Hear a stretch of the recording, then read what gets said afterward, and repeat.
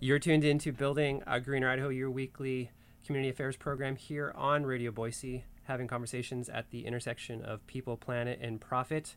Today, we are continuing with our August theme of growth and congestion and change and what it means for the valley. Previous shows, we've talked about transportation and growth and congestion in terms of our traffic planning. We also talked about culture. Most recently with Karen Bubb of the City of Boise Arts and History Department, talking about what the City of Boise is doing to try and weave culture into everything that the city undertakes. This week, we are continuing in that same vein of cultural identity, and we're talking about the cultural identity of Boise and the Treasure Valley, growth here in the valley, and what we might learn from other cities out there. I'm pleased to be joined in the studio by Dr. Amanda Ashley from Boise State University, who is the Program Director for Urban Studies and Community Development. And remotely from afar, we are joined from Austin, Texas, by a colleague of ours, Alicia Pina, who is a planner with the City of Austin, the Public Works Department. Hi, Alicia. Hi there. All right. Ladies, thank you both for joining me today. To start off the conversation, how important is the notion of art and culture to community?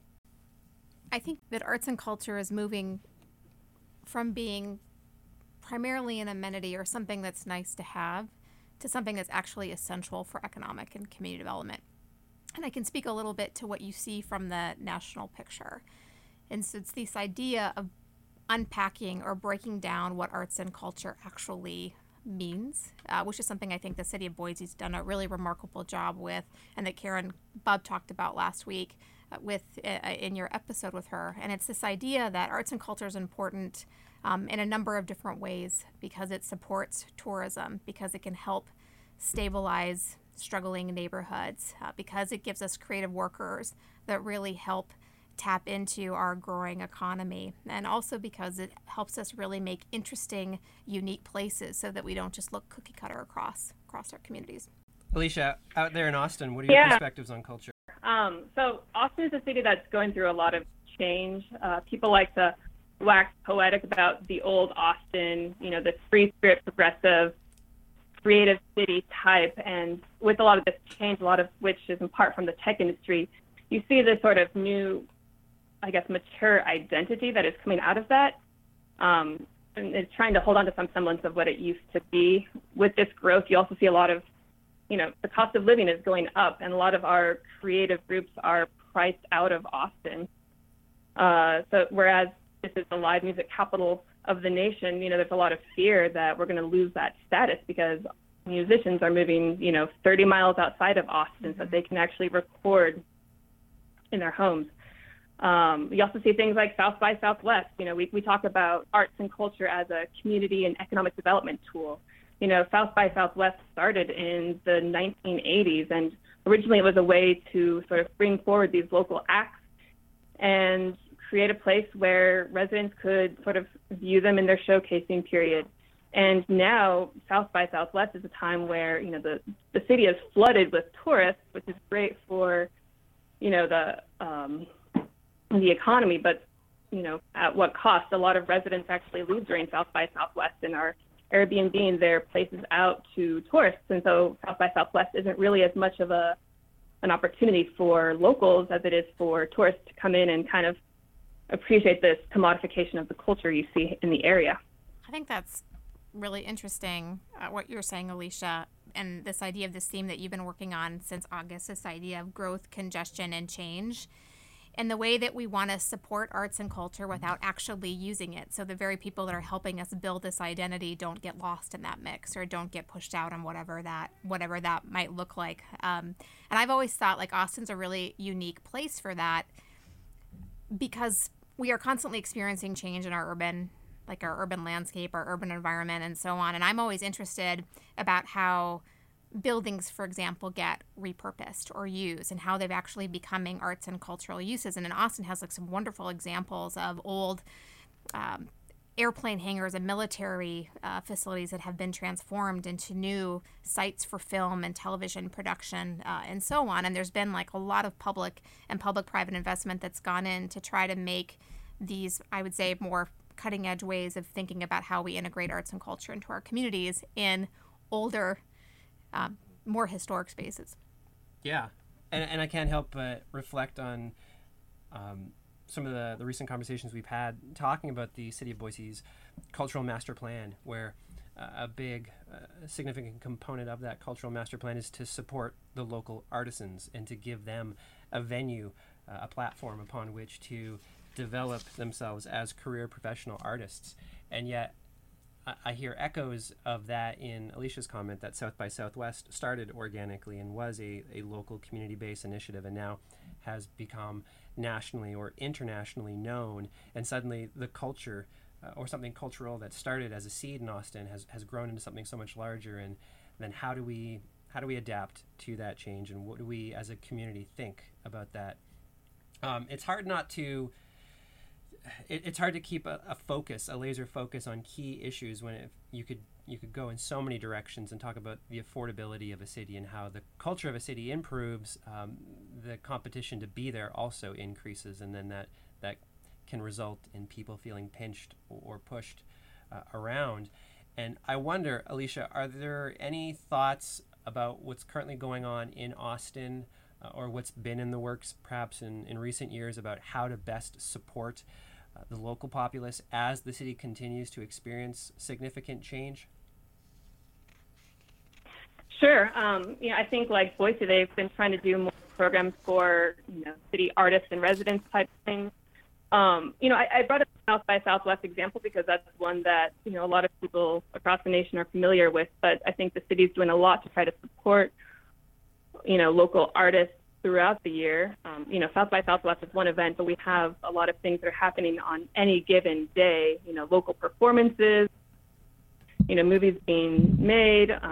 We have a very robust art and public place program that's actually housed in the Economic Development Department of the city. Boise has a similar thing. Here, it's 2% of all of our capital projects funding goes into this pool, and the idea is to really have these cool artistic elements added into our otherwise boring capital projects. And, for a lot of that, they do try to hire local talent so that we can really have art that is made by residents themselves.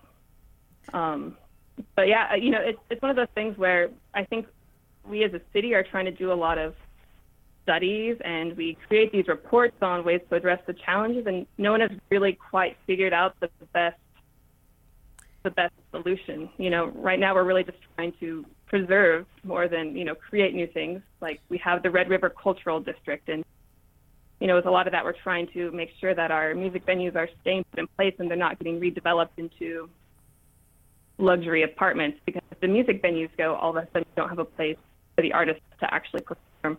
Right. And the housing is something that's even further back on the back burner. That's even more of a struggle in terms of preservation and trying to get both, subsidized and market rate affordable housing for these creative types.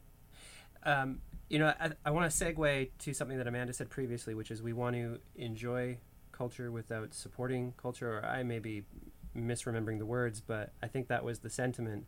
Amanda, can you expand upon that notion and whether there's something there that we need to be thinking about in terms of supporting culture and strengthening our community? I'd be happy to. I think it's this idea that we use artists and creative workers and arts infrastructure as a way to attract a particular segment, right? The creative society, really well-educated workers, because that's what we're really interested in attracting, and about how we build economic development and so on.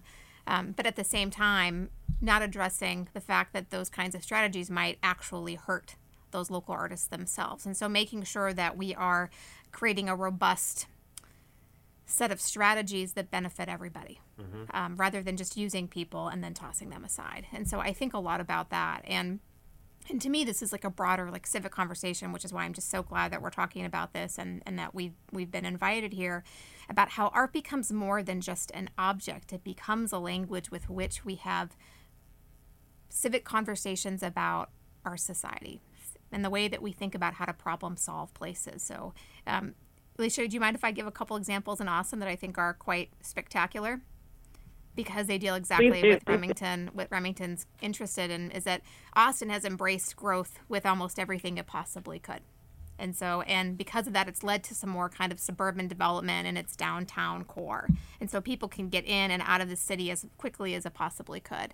And so they've lost a lot of public space in terms of that kind of infrastructure development, that infrastructure building. And so there's been this wonderful incentive that's been put in place to use arts and culture to recapture alleys as a way of creating more vibrant public spaces. And typically, alleys have always been places that we've ignored or try to walk around. I can't say that's necessarily the case in Boise, but that's been this huge momentum, this huge push that as we're undergoing change, like to rethink what we think of as public space, as community gathering spaces. And I would say the same for the Basque Block and many other examples that we have here in Boise. And so arts and culture becomes a language, a really powerful, I would say, democratic way of talking about the issues that we're facing as we're growing rapidly. If you're just tuning in, you're listening to Building a Greener Idaho. And this week, my guests are Alicia Pina, a planner with the City of Austin, and Dr. Amanda Ashley, who is a professor of urban studies at Boise State University. We're talking about arts and culture and the intersection where artisans and growth in the city explore opportunities. And one of the things that Alicia just mentioned, and Amanda, you touched on it as well, is as cities grow, the inclination to urbanize or suburbanize is real, and that can lead to growth on the periphery and not necessarily in the core, with the result that people do feel that they need to drive to qualify, or maybe they have to live further out in order to enjoy that same quality of living, whereas previously they had opportunities to be downtown. Are there any silver bullets? Are there any best management practices or strategies that civic leaders need to keep in the forefront of their mind when it comes to affordable housing or market rate housing or just housing generally? Do we build enough housing stock to accommodate the people that are coming and the people that are already here? That is a tricky question, and I don't think in Austin we have that silver bullet. I think one of the critical things is working to fight NIMBY. That's the whole notion of not in my backyard. That we are in fact a community, even though you see a lot of this growth in your city, and you look at your neighbor and you say, hey, like you're not an Austin resident, you're not a Texan, you came from California. A lot of this growth is very frightening for community members. They see that their prices are going up because all of these people are moving in. They see that the artists are leaving. And then meanwhile, they look at these redevelopment projects in infill areas or even new suburbs, and they see that all of these new areas that are oftentimes for newer residents to the community are getting all of the sidewalks and the bike lanes and stuff like that. And I think there's a real challenge with optics of who is getting what and who's paying for what.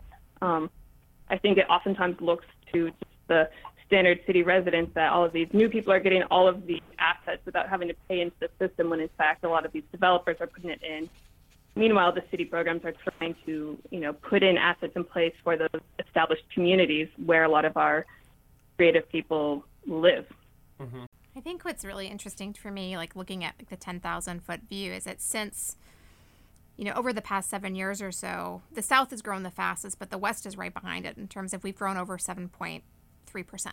And so there is this amazing energy that's coming with all of these people are moving, and also the challenges of growing at that kind of immense pace. And the reality is that 35% of people that are in the United States are housing poor, which means they spend more than 30% of their income on their housing costs. In fact, 25% is actually even severely burdened, meaning they spend more than 50%.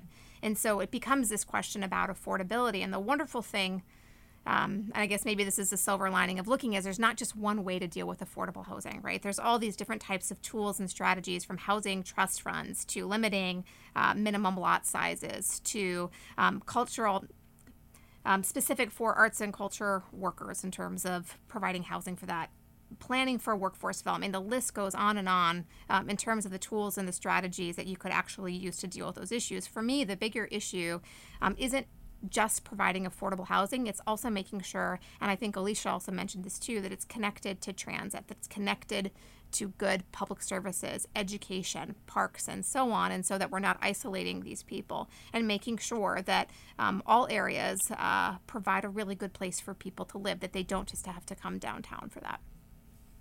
Fantastic. You're listening to Building a Greener Idaho here on Radio Boise.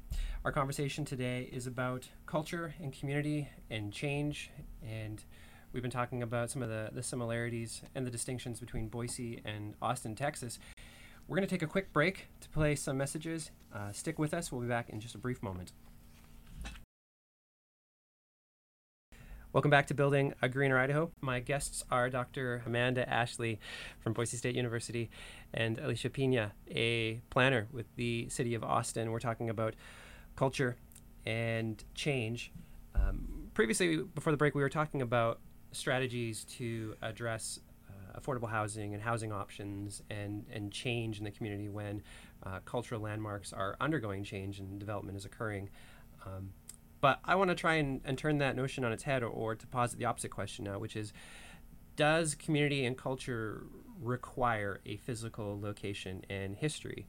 If we took the creative class or the old Austin, as Alicia mentioned, who were seminal in getting South by Southwest started, and we transplanted them, copy and pasted them somewhere else to a new community, could we get an authentic culture, or do we have to be rooted in place? What about this notion that people are coming and they're contributing to or changing the culture? I think history is incredibly important. In fact, I taught a Investigate Boise class this summer on that very idea about how history influences who we are as a community, who we are as people. And it was co-taught with the new professor of practice, Dr. Jen Stevens, that we have at the School of Public Service, and which is actually in partnership with the Department of History. So I'm actually delighted to hear this question. And for me, history is part of our DNA. Like, I know that I want to be able to walk through the new Esther Simplot Park and know what was there before, and know how a space that now seems perfect as a park once seemed perfect as an airport or an industrial site. For me, the history is our DNA, or our evolution about how our city is changing and how those needs are changing. And so it's not that I think new people are bad. In fact, new people are good. That's actually, what all the economic development research suggests. But I do think it is important that everyone has a sense of knowledge about who our community is and how it's shifting and how it's changing. I think the way that you see art and culture a lot in Austin is you see a lot of these sort of pop-up interactions. You can be walking down the street and see someone playing music or doing a little drama, and it's unclear whether or not they're homeless or upper class at times. So I think this sort of talks to how art and culture doesn't have to be necessarily embedded in place, and that it is kind of part of the spirit of a place. However, I think it is really sad when you walk through an area and have no idea of what was there previously. In Austin right now, we are redeveloping an area called the Seaholm District, the former location of the Seaholm Power Plant, Green Water Treatment Plant, Energy Control Center, a big area that had a lot of city buildings on site for utilities, and right now it's becoming a new vibrant district full of luxury apartments. A new central library is going to be put in place there, and one of the big challenges is as we're redeveloping this district, how do we maintain that sense of really tell the story? I think they've been trying to do a lot of community threats in terms of how we redesign these buildings through these public-private partnerships that are in place, and how we make sure that the history reflects the past uses, and also make sure that even once some places have been redeveloped, there is some sort of civic space element to it. So we have the Shoal Creek Trail that goes through and that's something that's accessible to all, whether or not you live in the apartments or not. And there's art throughout the district, the Art and Places program, and a lot of this is stuff that is really sort of tied back to the previous uses in this area. And I think it's really great the different teams that have come together, whether it's PARD or Public Works, the Office of Sustainability, really trying to come together and create a story of this place in the wake of a lot of change. I think that's wonderful to hear, because arts and culture shouldn't just come out of a singular office, that what it's trying to convey and what it's trying to symbolize is so much more, whether it's sustainability and planning and development and parks and so on. And what I love about Alicia's story is that in part it's the reason why we need public space, so we can have these places where people can just go and perform as they would like, that we can have the kind of temporary kind of arts and culture activity that doesn't come with just like a permanent object, that actually reshapes that place every single time. And for me, that's why it's not placelessness, that it is place that allows for that kind of activity to happen. And so we need really thoughtful, innovative real estate developers that just don't want to privatize their particular projects for their residents, that really want to have a nice integration or seamlessness into what urban life and urban drama and urban theater is like supposed to be about, why people love that kind of environment. Do we need to be thinking about this as a community, as a city, and making plans to support art, or is it enough that this might organically happen on its own? I do think we need to support it. The city of Austin, like a large part of our economy and a large reason why a bunch of the tech companies came in the first place, is because it has this quality of life and this vibrant culture that is really a recruiting tool for bringing in the young people that are coming out of their, tech programs and their universities. If you have a dull city, tech companies aren't really going to be able to attract the talents they need to actually produce what they're working on. With a culturally deficient city, you have a real HR problem, really, for these companies in the area. Boise is doing something really interesting. And again, you had Karen Bubb in here last week, but it should be even underscored even more that the city of Boise is truly innovative in this cultural plan that they're doing. I've looked nationally at cultural plans across the U.S. and lots of different cities, all different sizes, all different locations, and usually they all are really incredibly cookie cutter, and they're all done by a handful of consultants. And the fact that like the city of Boise's was done out of their office with people that have local and regional and Intermountain West knowledge, I think makes it incredibly powerful. And the fact that it really does try to not just isolate arts and culture and history, but to integrate it with planning and sustainability and development and public space and so on, I think is something that, Terry Shoresman as the director and Karen Bubb as this new cultural planner, should really be acknowledged for, and the fact that the city council and the mayor gave the kind of resources and support to make that happen. And, just like any planner knows, like the goal now is to make sure that that's wonderful, that that's what that support looks like, right? To have this kind of planning document that guides our vision. But at the end of the day, what matters is, so what do you do with that? Right. And so you don't want these plans that just sit on the shelf and gather dust, but really taking that kind of energy and that knowledge and those kinds of networks that get developed and actually doing something with it that isn't just top-down planning, but actually is moved by our neighborhoods and moved by our community partners is just so important. Well, and it seems to me that so often we can draw a distinction between the type of plan that might more appropriately be categorized as a catalog and a listing of extensive items that are in place or activities that have occurred, versus the plan that includes a lot of action and strategic initiatives with goals and metrics and things that we can measure and track our performance. If we're talking about culture, if we're talking about the growth that Austin, for example, has experienced and that Boise can expect to experience, what have we not already touched on? What do we need to be thinking about in terms of setting some goals and some metrics to measure how successful we are at maintaining culture or supporting culture or allowing for change and a diversification of culture as the city grows? So I'm coming at this more from the capital project side and less from the cultural side. But it seems like we get a little bit of a mismatch from our initial plans to the actual implementation. We set these broad goals and these benchmarks and these plans, and then by the time that you have actual capital projects coming forward, by engineers and outside consultants, you're kind of deviating a fair amount from the original intent that was laid out in the plan itself. You need to have a little bit more involvement from engineers in the planning process, and vice versa. Planners need to be more involved in actually implemented on the ground. And so we kind of need to wear multiple hats and sort of think beyond just, I do my role and they do theirs, but all of a sudden you have planners that are becoming, in part, project coordinators and working on things that might not sound as sexy to them as usual, but talking about, okay, where should we locate this so that it doesn't get as damaged by the sun? If we're talking about like a public art installation, we have to really sort of scale how we think at the high level, and then also come down to getting into weeds and looking at, okay, so how can we make sure that our plans set clear benchmarks that, future, groups that sort of come in and pick up these projects can actually follow and start tracking.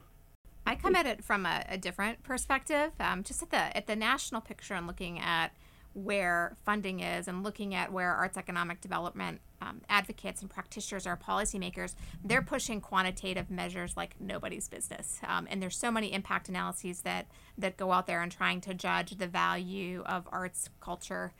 I worry that the qualitative stuff is what's getting lost, because we've gone from being able to compare cities across a number of different indicators, so we can say we're better than this city or we stack up against this city, and then we actually lose what's the real uniqueness of the arts and culture in our environments. And in fact, one of the big national granting bodies used to make, that had all sorts of monies that cities would compete for left and right, used to have a set of placemaking indicators that they required all of their grantees to find. And because of the pushback and because of the way that they saw that they weren't working, they went back to the communities and said, no, you pick the indicators that actually work for you in terms of how you evaluate place. And so I would like to see more of a balance of that, making sure that we have those economic tools so that it's a entryway for having those conversations, but not losing out about what makes us unique, authentic, or weird. I like that. While I work in the city, a lot of us think in terms of quantitative measures. That's not how people experience the city. They experience the city qualitatively. I can tell you that about 2 years ago when I moved to Austin, I could walk down Rainey Street, which at the time was sort of this becoming, growing into itself, like street of bars that had a very cool little vibe to it, all just set up in different single-family homes. And you could walk down and it felt really cool. You could avoid the craziness of dirty 6th Street.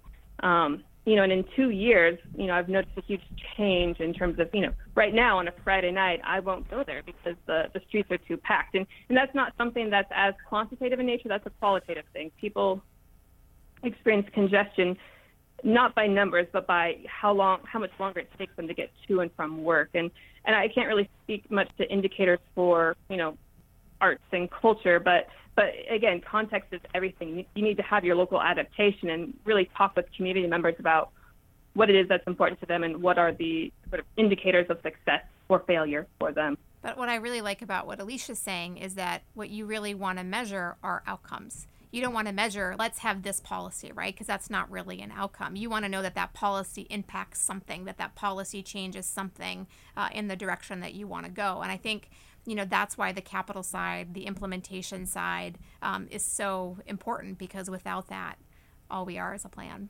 We are coming to the end of our show, and I want to thank Dr. Ashley and Ms. Pina for joining us here on Building a Greener Idaho.